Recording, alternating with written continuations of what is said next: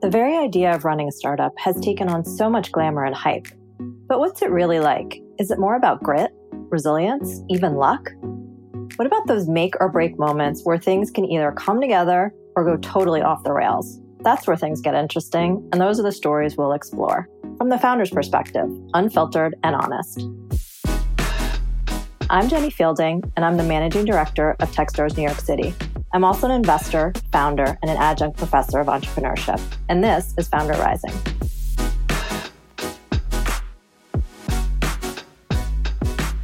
Super excited today to have one of our favorite founders here, Shastri, the CEO and founder of Union Crate, a new standard for demand planning and supply chain management. Shastri and I have been lucky enough to know each other for a number of years now. We were just reminiscing about meeting each other in a startup weekend, and to see all the progress that the company has gone through has been, pretty incredible, and to be along the ride has been awesome. So I'd love to start kind of at those beginning stages and just tell us a little bit of what your background was and why you decided to start this company. Yeah, of course. Excited to be here. So in 2012, I started a tea brand. So we were selling matcha to a lot of the retailers and distributors across the United States. 2016, we started to struggle a lot with just managing the supply chain. We were buying teas from China, India, Japan, having it come into California, then California to upstate New York, then to our warehouse in Long Island City, Queens. So we had to be able to predict what the demand is at the customer, so we essentially know when to buy products from the suppliers and when to have it shipped to our warehouse. We couldn't find a system to help us to do that demand planning and forecasting, so we decided to build something internally, and that's when I kind of met you at a Techstars startup weekend. I started to look for a developer to help me to build the tool, and I ran into James at the startup weekend that you were in, and James started working with me to build this, and we realized it was a kind of a need throughout the entire industry. It eventually turned into Union Crate. So happy accident, did not intend to start Union Crate, but it kind of spawned from a problem that I faced running my tea company. I mean, I consider you to be the ultimate empath. You were really solving a problem that you felt acutely. And being, that type of founder, you often have a vision beyond what other people can see. And so in the early days, you were kind of pitching this incredible journey, and people didn't exactly understand what you were talking about or how acute the problem was. I mean, we still face that today, and especially really early on, people did not understand what the problem was. Supply chain is pretty boring, right? And most of the VC world doesn't really understand kind of the impact of that, and that the entire world runs on a supply chain. So what we found is that we've just kind of simplified how we talk about it. When you were kind of out there trying to talk to people about the ideas, what was the response? So everyone always defaulted to this being retail, like selling to a grocery store. No one kind of thought of the brand or the Pepsis of the Kraft Heinz of the world. Whenever we talked about CPG or supply chain, the natural default was thinking about grocery stores and thinking about retailers. So we just had to switch the conversation to say, hey, this is not a retailer. This is actually focused on selling to the brand who actually faces the major issue. So it was more about educating when we were talking as well, and being specific and not saying inventory, because inventory traditionally correlates with a retailer, but saying manufacturing or just changing the words that we use when talking to people. In the early days, you guys were getting a lot of feedback. You were doing a lot of customer discovery, and you were kind of moving based on that. So talk to us about some of those times early on where you and James put your heads together and you were just like, I don't know if this is the product. We came 5 days from running out of money. And really early on in 2016, we were like, okay, we don't have much cash left. We're not really sure if we're actually selling the right thing or talking to the right customer. So we started to experiment and say, okay, let's think about 5 ways we can break down the product and focus on this one or hone in on this one industry. And we did that, and we started to get a lot more attention for that when we honed into the one specific problem that we wanted to solve rather than pitching this really larger vision. So honing into that actually helped us to kind of identify what the real issue was. When you had to kind of take that feedback and go in another direction, how did you kind of work through that in those days with James? How we worked through that was just a lot of long nights and testing and talking to as many people as we possibly can. Sometimes when you're starting a company, you kind of work in this bubble and you don't reach out for feedback. And yes, you do get a lot of feedback from maybe 1 or 2 select people, but sometimes you need a larger subset of people to talk to and people that are more in tune with the industry that you're trying to sell into. So what we did is we just spent a lot more time, not just taking the feedback from the one or two people that we received it from. We just spent a lot more time doing industry research and industry outreach to kind of like hone into what we wanted to focus on.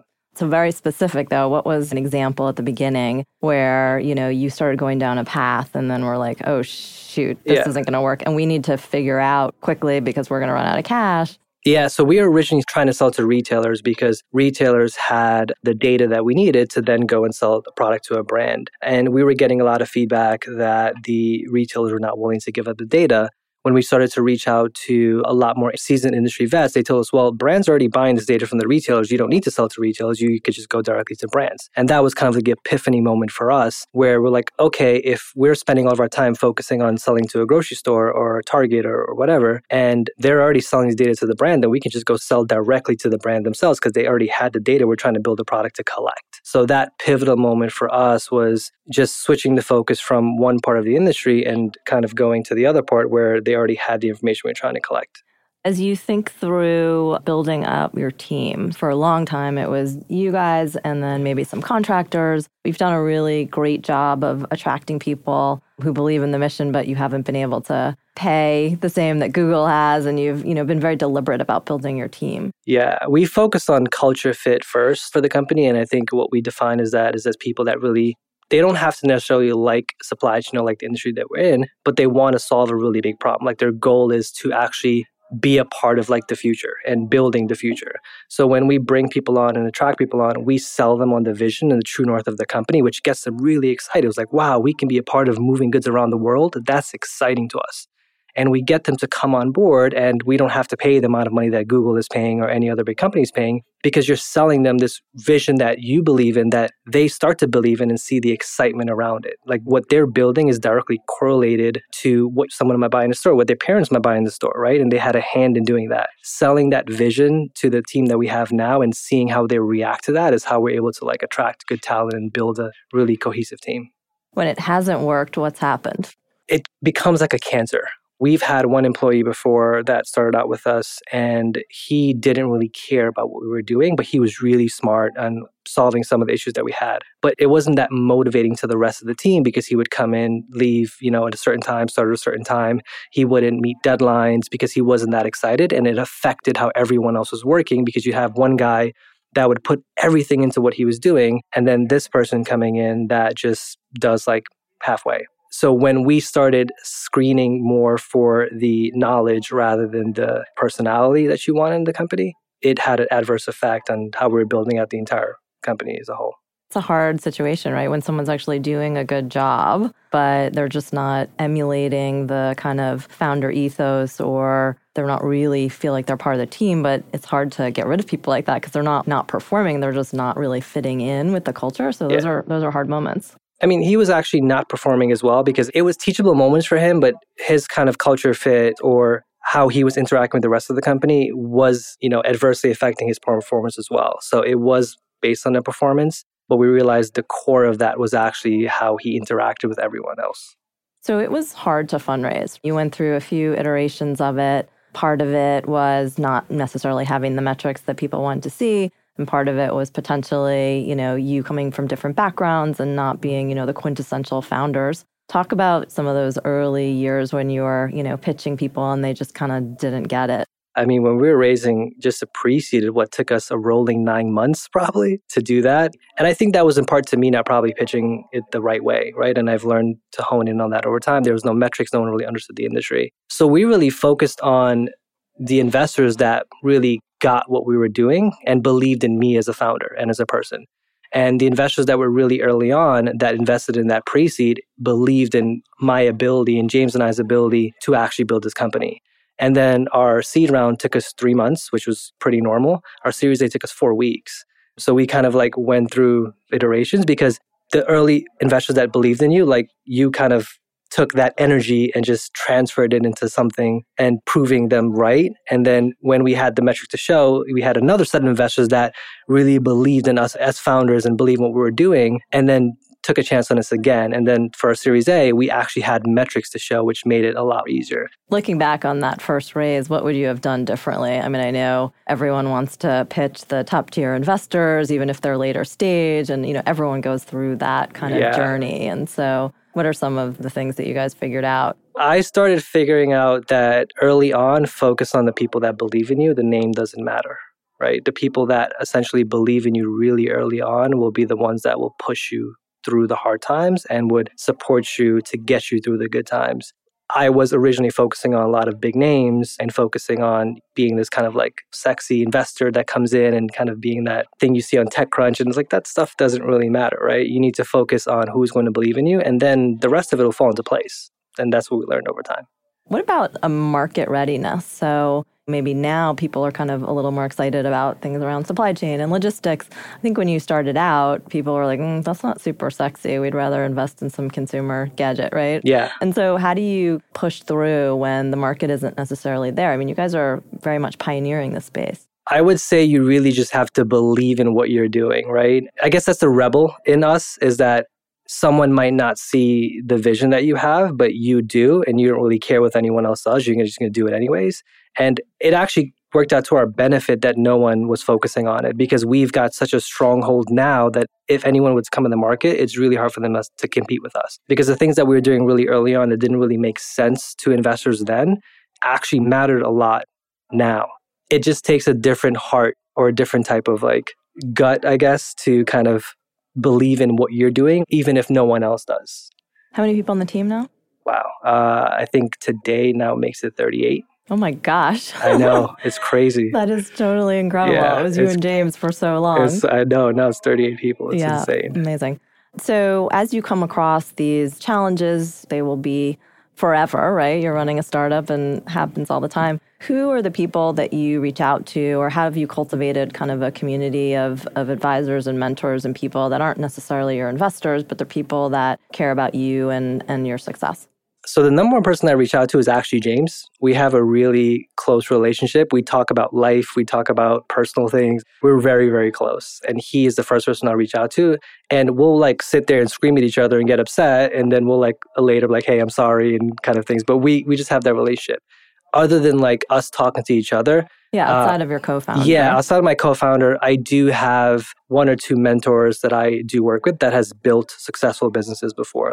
I try to surround myself with people, founders that have built companies or are in the position that I want to be, and talk them through some of the things I'm struggling with and try not to make the same mistakes that they've made along the way. But I think identifying maybe one or two people that are currently in the position of where you want to be 3 years or 5 years from now is important for me and kind of how I grew. Thinking about Union Crate in the future, what's the big vision and how do you guys feel uniquely positioned to get there? Our thesis is that the supply chain is going to be driven by consumer demand. Right now, the supply chain is driven by factory output. Pepsi might push out manufactured products. It gets pushed to the store. If the product's not being sold, then they're going to promote it to actually sell that product. But consumers are becoming smarter. They're becoming more conscious of what they're buying, and they're basically driving how goods are moving across the world. So our vision is to be that supply chain OS. We want to be the platform that is completely driven by the consumer demand that enables a brand to say, okay, we're going to move goods around the world, not based on what we're producing, but leverage the consumer to actually know what to produce and where to store it around the world. So our 5-year, 10-year plan is to be that next version of what SAP should have been, but basically control how goods move around the world and let that be driven by what the consumer's buying at the store level. What could go wrong as you build out that vision? I mean, it's a confluence of things that you're betting on, right? Market being ready, the customer, a buyer that, wants to invest in something like this. So What are the things that keep you up at night with respect to the bigger vision? There's a lot of things that can go wrong. I think the one thing that keeps us up is when we grew, right? We started to get a lot of clients in that we originally couldn't handle. So what we're worried about is because we're building such this mission critical platform that we can't scale the product fast enough to keep up with the demand of the customer. Because we're selling into multi-million-dollar, billion-dollar businesses and they depend on this to run their business. If we turn off the switch, their business will come to a halt for a period of time. So we have this struggle of balancing what we put out to the customer versus the scalability and how it actually works. I think what can cause us to fail is if we try to grow too fast and don't worry about the quality of the product that we're putting out there. You guys just raised a nice Series A. Has that been announced yet? We didn't announce it. We closed it in October 18th. It was led by Google, their AI fund called Gradient, also SUSE, Founders Fund, and a couple others. Laconia Capital, for example. All-star cast. Yes. So we didn't announce it. Now you did. Yeah, now we did. I updated my Crunchbase and I totally forgot that people kind of look at that and we sort of get a bunch of emails like, I probably shouldn't have updated that yet. We plan to go out to kind of announce something later, but I've never been one of those founders that cared too much about announcing it. I kind of just want to work in silence. Under the radar, Shastri. Yeah, under the radar. You can't find something that you don't know exists, right? So, you said that took you 4 weeks. That's pretty incredible amount of money to raise in that short of time. What were some of the relationship building and or factors that came in to place as you were raising? Yeah, so always be fundraising. So start conversations. I think I taught you that. Yes, exactly, you did. We're not planning to raise a Series B soon, but we're having conversations now. So build relationship with investors really early on so they can see how you progress and that's how we, got into TextRes, right? I annoyed you until you paid attention to me. But we started conversations with people that we wanted to work with like a year before we're ready. So as soon as we closed the seed round, we started having Series A conversations, kept investors updated along the way. So when we were ready to go out and raise a Series A, I'm like, okay, I'm going to have conversations and see where this goes. And we ended up getting a term sheet after 4 weeks. That's a pretty inspiring story, especially compared to the early days. 9 months for a pre-seed, right? 9 months, yeah.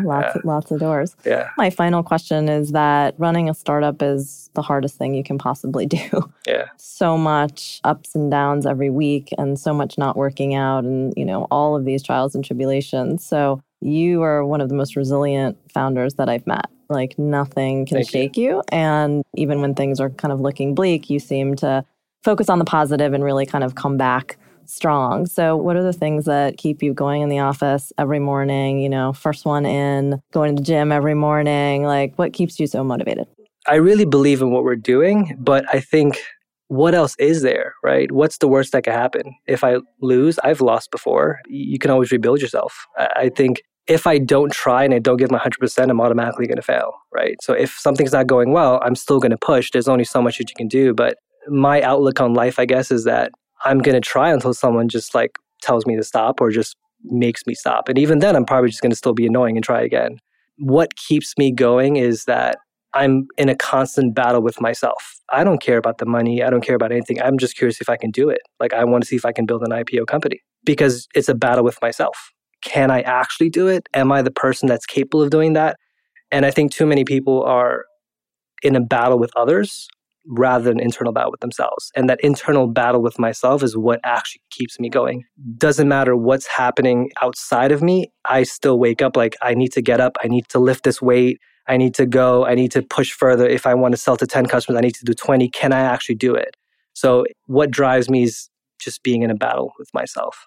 I think last year was maybe the first time you'd taken a holiday in years and years. After 5 years, yeah. I'd seen some of the Instagram photos. What is it that you're trying to do now as someone that's been running the company for more than 3 years to make sure that you're mentally ready? What are the self-care routine that you've implemented? Yeah, so number one... taking a vacation in 5 years is definitely not one of them. Yeah, I'm due for another one right now. So number one, I think, is kind of let go of certain things. As a founder, as a CEO, sometimes you take a lot of things on your plate. The one thing that I've been practicing doing is just giving things away and giving people more leadership that gives me more free time to do things and focus on the bigger vision. But other than that, I do try to put my phone on silent from 6 a.m. to 9 a.m. just to have some quiet time. That's one thing that I do to keep my sanity. And I'll try to put my phone on silent from 9 p.m. to whenever the next morning. So I think that has helped me keep my sanity a bit.